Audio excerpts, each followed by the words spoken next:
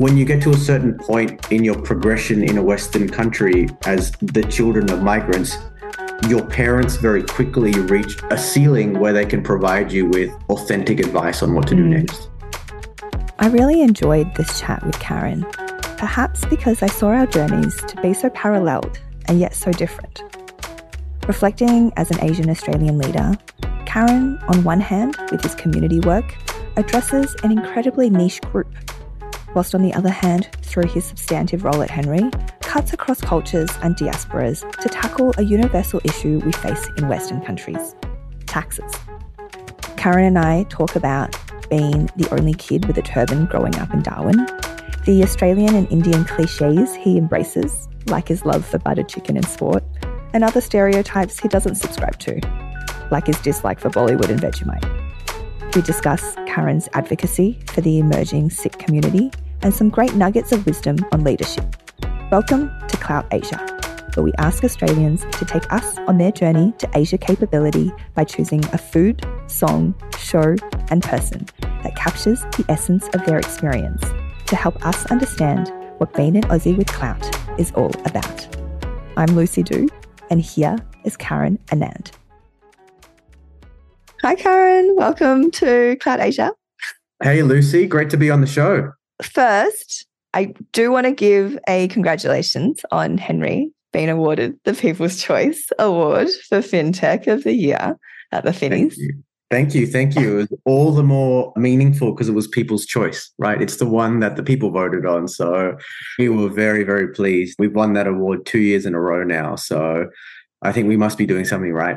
That's amazing. And I do want to talk a little bit more about Henry a bit later on. But maybe just to kick us off and get us started, tell me a little bit more about your background. Yeah, sure. Maybe I'll start from now and work my way back. Currently, substantively, my day job, rather, is I'm the Chief Strategy Officer and Managing Director for Australia for a company called Henry, which you mentioned. It's a digital accountancy software and service focused solely on the self-employed market. So that's about 2 million Aussies and Kiwis. And very simply, what we do is we automatically calculate the right amount of tax every time they get paid, pay that off to the ATO. Our Henry app allows them to run their self-employed business, so invoicing, receipting, reporting. And then we are also their registered tax agent, so we're their accountant. So we lodge all their returns for them and deal with all the nasty stuff with the ATO. So we've been around, a New Zealand-founded company. We've been around 6 years, been in Australia just over 2 years. We're the largest specialist accountancy in New Zealand, for sure. And we're probably the fastest growing accountancy in the region focused on this segment of the market. So it's super exciting. I've been there 2 years now as the first one on the ground in Australia to help set up the Australian business. And it's been just the thrill of a lifetime. Prior to Henry, I was a management consultant for many years. So I worked at Deloitte for 10 years. I was a director in the financial services strategy practice. And concurrently with that, which is probably something you want to get into a bit, I used to chair the Australia-India Youth Dialogue, which is a bilateral diplomatic dialogue between the two countries focused on young leaders. And then I co-founded and chaired the Young Sikh Professionals Network. Prior to that, I'd moved to Sydney for uni, sort of 2005.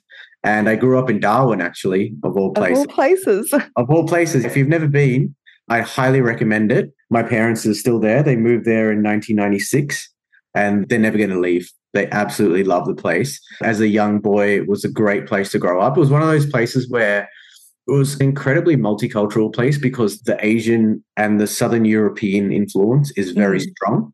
I think people had this perception that the Northern Territory is kind of regional Queensland. So they just assume it's a very white place. Yes. But Darwin is not. It's incredibly multicultural. Having said that, at the time I was growing up anyway, there's very little scale to the multiculturalism. So there was one or two of everyone, right? So I, growing up with a turban, I stood out. And my mum, bless her, she went and looked this up. I was the only boy with a turban enrolled in any school in the Northern Territory. As a 9-year-old and a 10-year-old up until I was 17, I really stood out. I'd walk through the shopping center and people would be staring at me because they'd never seen a turban before.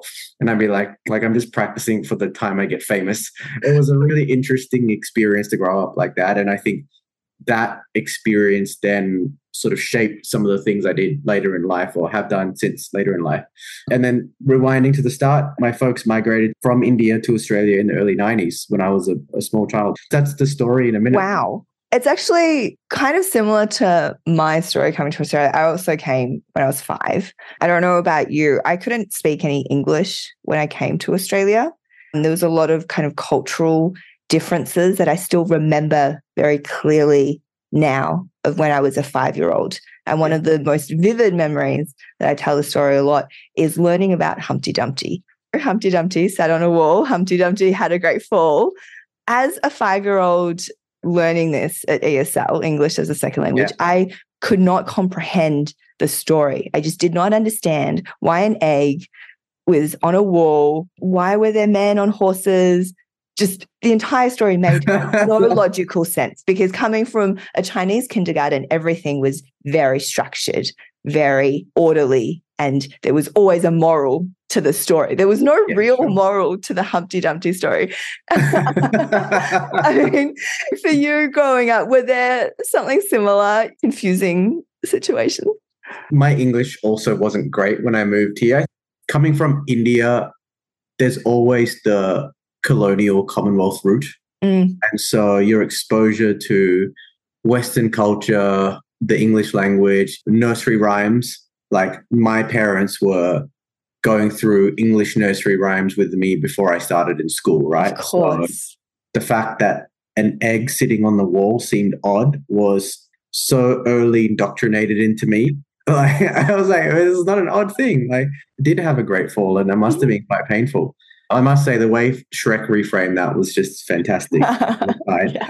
But I think it's almost like migrating at 5. There's a tipping point where, depending on what age you come in, there are certain things which you are either so local or not quite yet. So accent-wise, I think both of us, we were young enough. Our English is Australian accent English very clearly.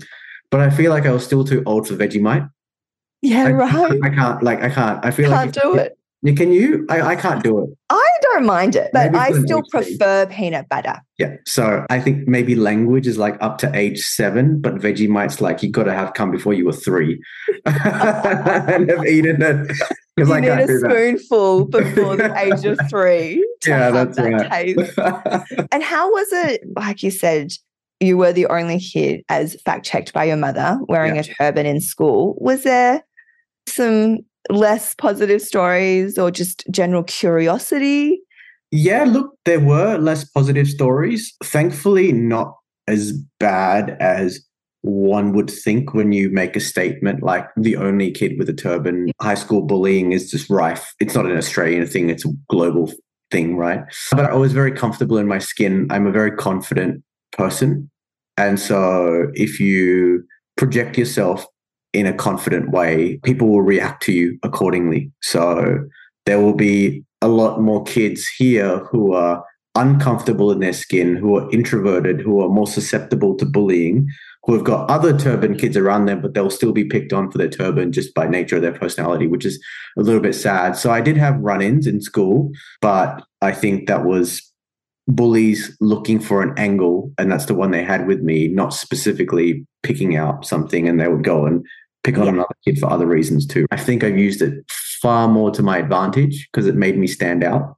In what way? There's the kid with a turban, right? So use it to your advantage. People are going to remember you. Yeah. And so make the experience memorable. So the first thing was around using it as a way of going, well, whoever I meet, they're not going to forget me in this town because I'm the only kid like this. Yeah. But also then secondly, I think I developed this quite early, is a sense of responsibility, right? When people meet me, and by and large, the knowledge about the traditional Sikh faith and the community is quite low. And so then it became my responsibility to A, explain it, but then B, also become the first impression. And human beings are just massive stereotypers. They meet me, if they're impressed by me, all of a sudden they're impressed by all Sikhs. Yeah. And so then it was, oh, it's a guy with a turban. I saw another guy with a turban. They're probably brothers. I don't have brothers. We're probably brothers. But I was impressed by him. So he must therefore be an impressive guy. I've always taken that on as a responsibility to try and create a really good first impression. And it's from, I don't have to now in Sydney, there are tens of thousands of Sikhs here, but from that time in Darwin, because whoever I meet, they're going to judge a community of 25 million people globally based on their interaction with me. And so that's always been incredibly important for me. That's incredible. And from such a young age to have that sense of responsibility. Did your parents have a role to play in developing that, or you just had this innate sense of, hey, this is something really special that I have, that I've recognized. Yeah. I can be quite powerful and impactful. They certainly did. It wasn't an explicit role, but I think in hindsight, what they did was they brought me up in almost like the Sikh bubble. When I was a kid, they would tell me the stories of like our ancestors and our forefathers and the ideology around it. And I would be very inspired by it. Apart from when we'd go back to India every year or two and meet the extended family, where was my grandparents? They tell me the same stories. I had no other exposure. And so as far as I was concerned, it was my immediate family. And then it was like the ancestral stories, which are always incredibly heroic and incredibly positive. And so I was like, that's what everyone in this community is like. And I am just a custodian of their identity. I therefore have a responsibility to honor that. Now, then when I came and met people in Sydney, when I moved here, I'm like, oh, we're just like any other community with pros and cons. But up until that point, I was incredibly bullish about the whole community. I think they did that. They didn't do it consciously. It's just how parents talk about their identity and their community, particularly in ethnic families. And it had a special impact on me, obviously, given the situation I was in. In the Chinese Australian community, I do know a lot of ABCs, for example, and even now newer migrants, their children. There's really a kind of adversity to embracing culture, especially in the 90s. There was really a kind of separation of, I don't want anything to do with the culture that my family and my heritage, almost a rejection of that. So it's really great to hear your story and have you be really excited about that history and that culture and wanting to share that with your life. Obviously, every story is nuanced, right? So you say that, but then there's the other parts of it, which is like the food. I love the food, the music, and like Bollywood. I think I went through phases when I was a kid where I liked it, but my wife is going to kill me because she loves Bollywood if I say it. But I've never been a huge fan. That's the parts of the culture where you're like, oh, this is so lame. And I think music in India has evolved now for sure through lots and lots of other more global influences. But when I was growing up, there was just a staple, just nonstop. Everything was a love song. And the beauty of Western music is the genres are so broad. Yeah.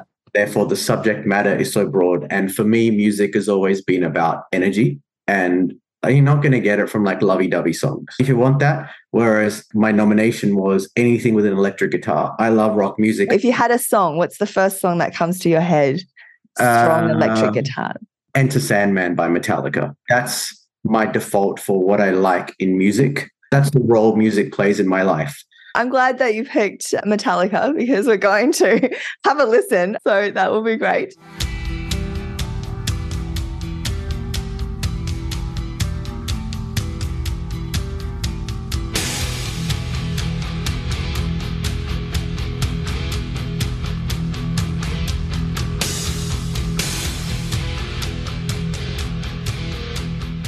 Why don't we go back to India a little bit and go back to your journey. And in 2012, you co-founded the Young Sikh Professionals Network. What was the reason behind creating something like that? So this was started by, there were 5 of us who were part of the co-founding team. And I don't want to call it like the problem we were trying to solve because that's the language I'd use in my day job. It's the feeling that we had. And that's the response we were having to this feeling that at the time we were sort of mid-20s. We'd been working for a few years. We were all professionals.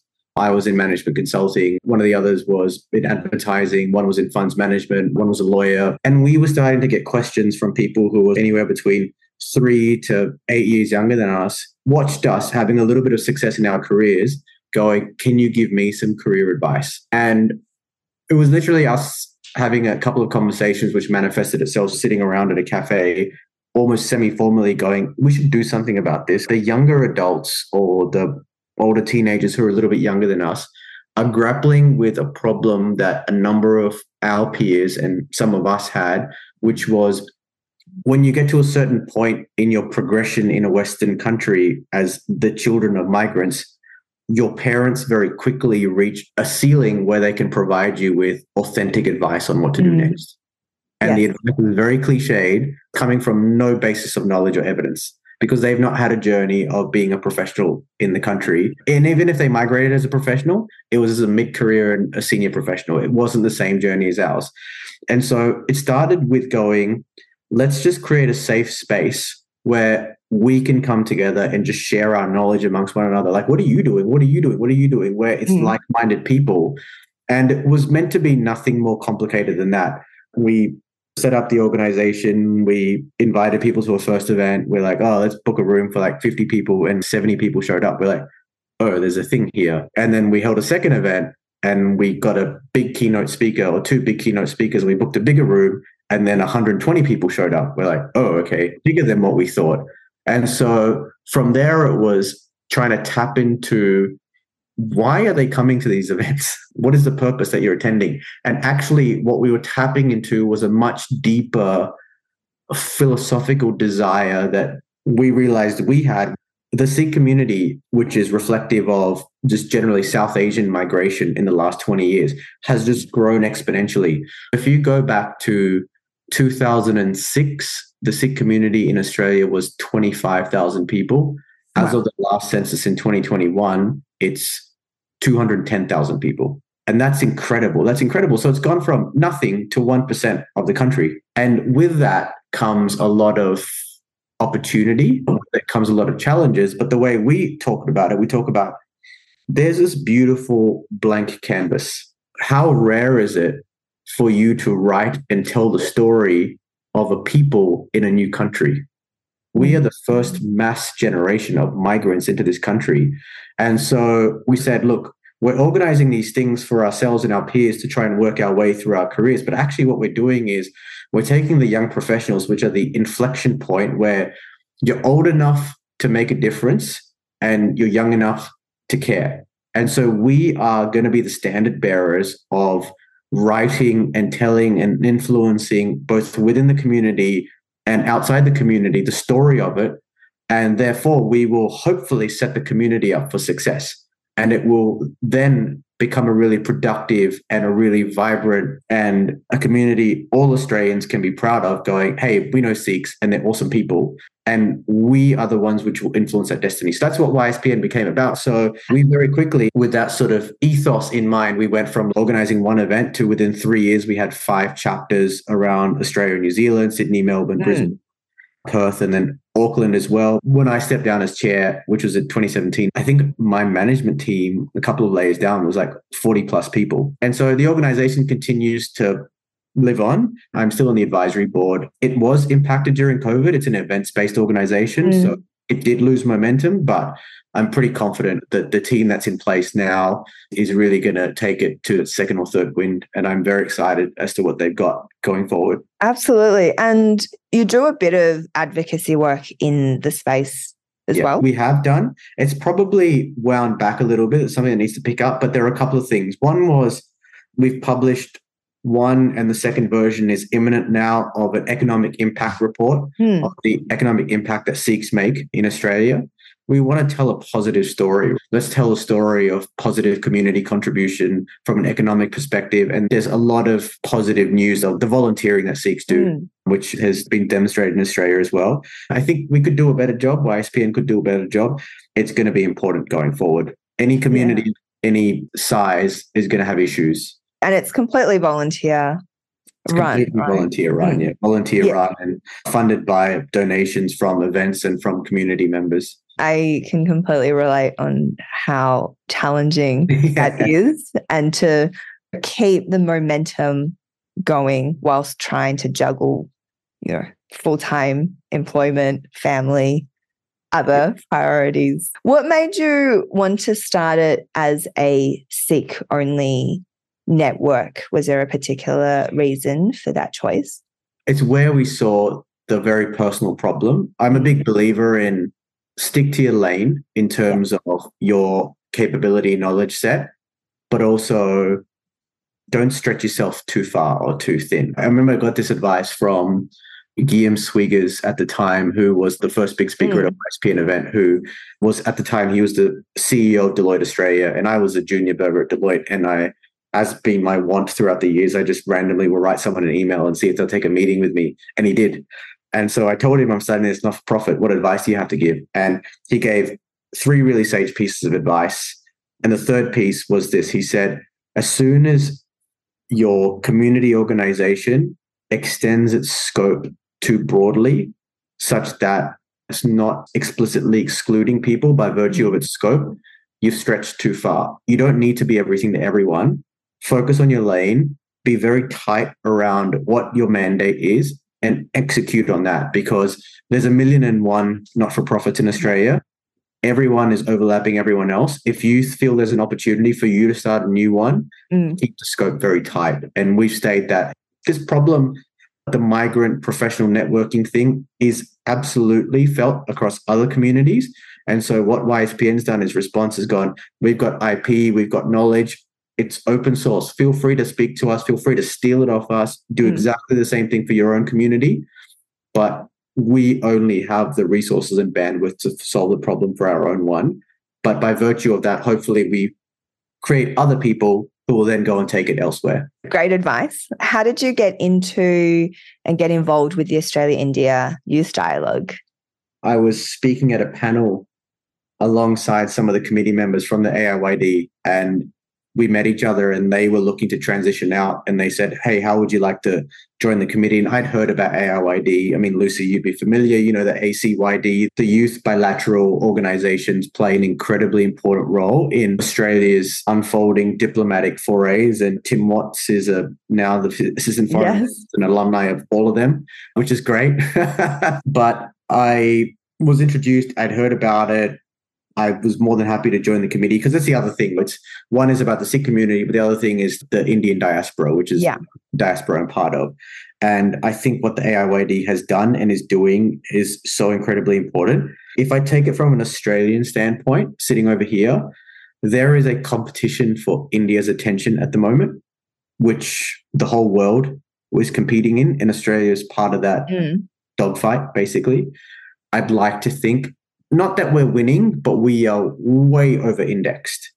The amount of attention right now that Australia is getting from India for a country that's only 25 million people, you can call it regional, but we know it's really not. It's like a 12-hour flight. It's not close.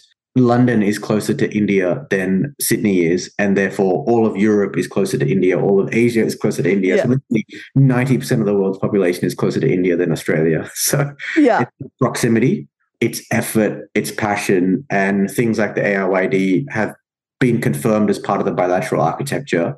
And it was just a super exciting journey. I was on the committee for 4 years. I was chair for 2. It was fun, a lot of fun. Yeah. It sounds like you've been really passionate personally about the advocacy space and the bilateral space. I do want to ask if that's why you picked The West Wing as your TV show. I mean, I think anyone who was a high school debater and then around that age, then stumbled into The West Wing and then watched The West Wing for a few years, always had the view that, okay, I'm going to be like President Bartlett one day. And that was me, until I started to spend some time with politicians in real life. And I was like, that's not what their lives actually are like. They're not up there making those fancy speeches, going to these important meetings and solving global problems in 40-minute episodes. Australia is very firmly about retail politics. It's very grindy, working your way through the party system. And I don't think that's my skill set. I didn't get into AIYD because of The West Wing, but there was definitely an overlap. When you're the chair, you get to make lots of speeches. And so you try and channel your inner Jed Bartlett a little bit when you got your hands gripping a lectern on your stage. And you're a very eloquent speaker. Speaking of things that you are good at, I want to jump back to Henry. It's pretty exciting, your role. It's a company that founded 5 years ago. Tell us how it's gone and your role and what your plans are in terms of your leadership with the company. Yeah, so it's gone incredibly well. It was founded in Wellington by a husband and wife duo, James and Claire Fuller, and they were solving, like a lot of tech companies, so I'm going to use the other language, they were solving their own problem. And their problem was they went from salaried employment to self-employment, so they were contractors. And, I don't know if you've ever contracted before, but people get into it. Why do you get into it? You can make more money and you can have more flexibility. It's pretty good deal, but what the compromise that comes with it is the headache of the financial admin. And that's basically what Henry solves, right? We just follow the customer journey through the first part is you go from earning net pay as a salaried employee to earning gross pay. So the tax is then your obligation. And we solve that through the Henry account mechanism. The product and the service is very elegantly designed. Actually, earlier today, I was doing some market research just around potential competitors around the world. Nobody in the world solves the problem like we solve it, which is pretty cool. And that's why we've been able to attract capital from not only investors in Australia and New Zealand, but also the US. And so for me, getting into the second part of your question around my role and what the journey's been like, I took a risk. I came across the opportunity at a point where I was on the cusp of becoming a partner at Deloitte. And it's a real big commitment. Being a partner at a big consulting firm, you have to pledge your commitment for at least the next 5 years. And I wasn't there. And I knew I wanted something else. I think when the stories of our generation are told in 100 years and 500 years, like it's not going to be about Obama and Trump. It's going to be about Musk and Jobs. It's going to be the stories of where software changed the world. And for me, I'm either going to be part of that narrative or I'm not. Professional services is a great career, but the commercial model is stuck in the 20th, 19th century, right? Labor arbitrage model. It's not in keeping with how tech business models evolve. And I stumbled across the opportunity. There was a job going for head of Australia for this fintech, first person on the ground. I think I was introduced to someone on the board who connected me with the CEO, who I spoke to the next day. Within a week, I had 2 interviews. And the second week, I had my final round interview, and then I had an offer. And I was like, shit, am I going to do this? And I quickly scrambled around to see what other jobs are available. Could I do something else? I needed some basic comparison. And the more and more I learned about the proposition through the interview process, and the more and more I got to know about the target market, I was like, there is such strong product market fit here. It really then becomes a communication and a scaling problem. And that's what it's been. When I joined, I was employee maybe number 20, number 1 in Australia. We're just under 100 now. We've raised a bunch of money. We, got tens of thousands of customers across both regions. I think one of the vanity metrics I love is in New Zealand, 1% of the entirety of New Zealand's income tax revenue now flows through Henry's accounts. Wow, 1%. 1% of the federal budget in New Zealand, federal government's budget, flows through Henry accounts. And so that's a great vanity metric for us. We are becoming very quickly systemically important over there. And it's only a matter of time before we replicate that success here. From a leadership perspective, not to put too much emphasis or anything on the cultural background. Obviously, you've had extensive experience in strategy, management, consulting. But how much do you think BeanSeek, the work that you've done in the community in the Australia-India space, contributes to what you're doing at Henry, and also from a growth perspective of the Henry community and your users? That's a great question, right? I think there is a certain amount of empathy that's important, because if you think about the nature of our customer base, it's incredibly diverse and it represents a real cross-section of all of Australia. So we have everything from baristas and surgeons who are self-employed, right through to Uber drivers and cleaners and everything in between. And so for a lot of our customers who are new to Australia or new to self-employment, a lot of them will come from a culturally diverse background. And so having the ability to make sure that the product and the service is evolving in a way that accommodates the new face of Australia, and particularly if we're going to go through another mass migration wave now going forward, a lot of the people who will come here, they'll look for jobs, but they will be looking to supplement their income, particularly through choppy economic times, with self-employment. they will pick up an Uber driving gig on the side, or they will pick up a delivery gig on the side, or they'll pick up a cleaning gig on the side. And in a country like Australia, where we're largely a digital currency-based system, your tax will be assessed and it will be followed. And if not, you'll get booted out of the country. We actually have the ability to help all these people. I think being aware of that is incredibly important. And so one of the really important aspects of Henry, which cuts through every part of the organization, is this concept of fairness. Our commercial model is designed to be fair. So we don't charge a subscription fee. We actually take a clip of your income. So every time you get paid into a Henry account, we take a 1% cut. And it's capped at $1,500. And that allows you to access all our services. But the belief is that if you're not working throughout the year, like if you're gigging because you are looking to supplement your income, but you don't work in a self-employed way for 3 months of the year, you shouldn't be paying for the service. You shouldn't be paying for things you're not using. Subscription services are sort of lazy money, right? So we take on that risk, but the principle that underpins it is fairness. And it's the same way that we are very big on pay parity, where everyone's salary is pegged when they join to a particular band, and there's no negotiating that band. We're very particular on that because we know that, empirically speaking, I'm not speaking out of turn here, men are better at negotiating salaries than women coming in. And so the only way you address that problem is to go, if you want this job, we've rated you at this level, it pays this much. Now, if you perform better, your salary will go up, but you can't negotiate more money coming in because we've rated you and the role at this level coming in. It's a matter of what gender you subscribe to. That principle flows through the organization. I don't want to make it sound like a bigger deal than it is, but I think that's the role that I have to be very aware of in a leadership position, is that the Henry customer base is incredibly broad, and we have to make sure that the proposition serves that incredibly broad customer base that reflects the face of Australia today. Yeah, which is a very diverse and multifaceted, multilingual community. Absolutely. It's been really great to chat with you. I haven't forgotten your last 2 nominations. We're going to bring it back to India. Tell me about your choices for food. A very cliched for food, I picked butter chicken, but for a reason. I love butter chicken, don't get me wrong, but I love the Indian butter chicken. It's like chameleon food. Okay. Explain what the difference is. Is this something like a black pepper beef that just exists in Australia in a very different way? Well, I don't know. I'm sure someone's written a blog about this. I'd probably look it up after this show, but it's just butter chicken in Australia is very sweet. Yes. It's not sweet in India. Is it spicy?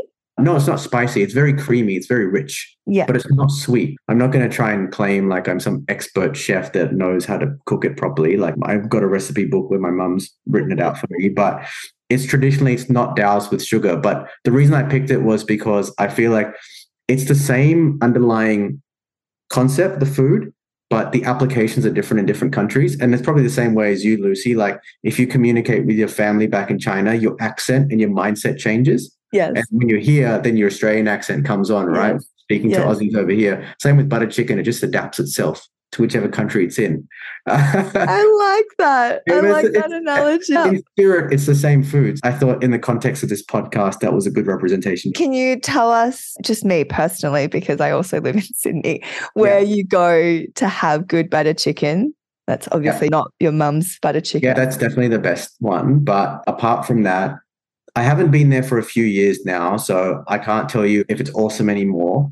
There's a place in Enmore called Fahim's. I think it's on Enmore Road. Yep. It's a Pakistani place, but North Indian and Pakistani cuisine are really, really similar.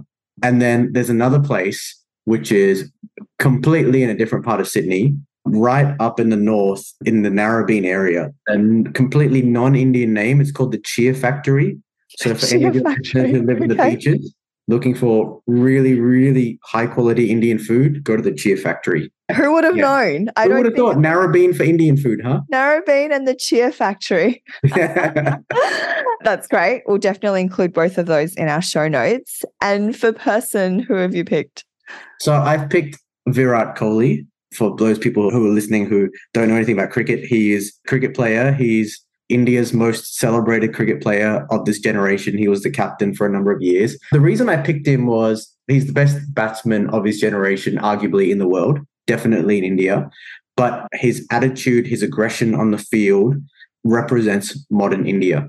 So he's technically brilliant, but he's also a first-rate athlete, which is not something that's been commonly considered with cricketers, especially not Indian cricketers, but he's incredibly aggressive.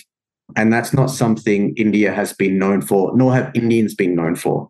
And I think that's a representation of just modern India today. I think something like 1 in 4 people under the age of 30 in 10 years' time are going to be Indian. It is the home of the world's labor market. It is the home of where growth is going to come from. And he epitomizes it. So I'm happy to send you some videos of Virat Kohli highlights.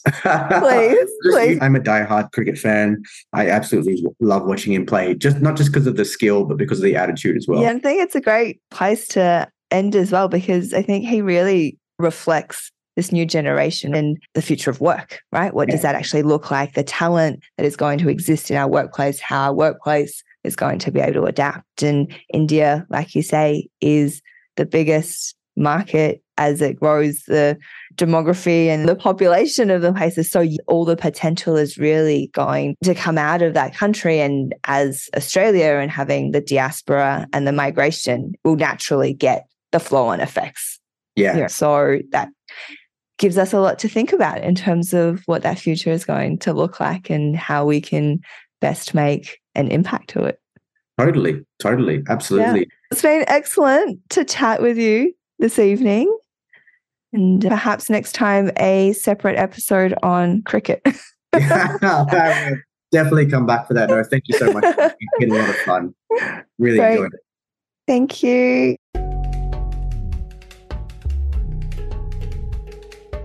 Don't forget, you can subscribe to Clout Asia on Apple Podcasts, Spotify, or anywhere you get your podcasts. You can also find us on Instagram and LinkedIn as Clout Asia.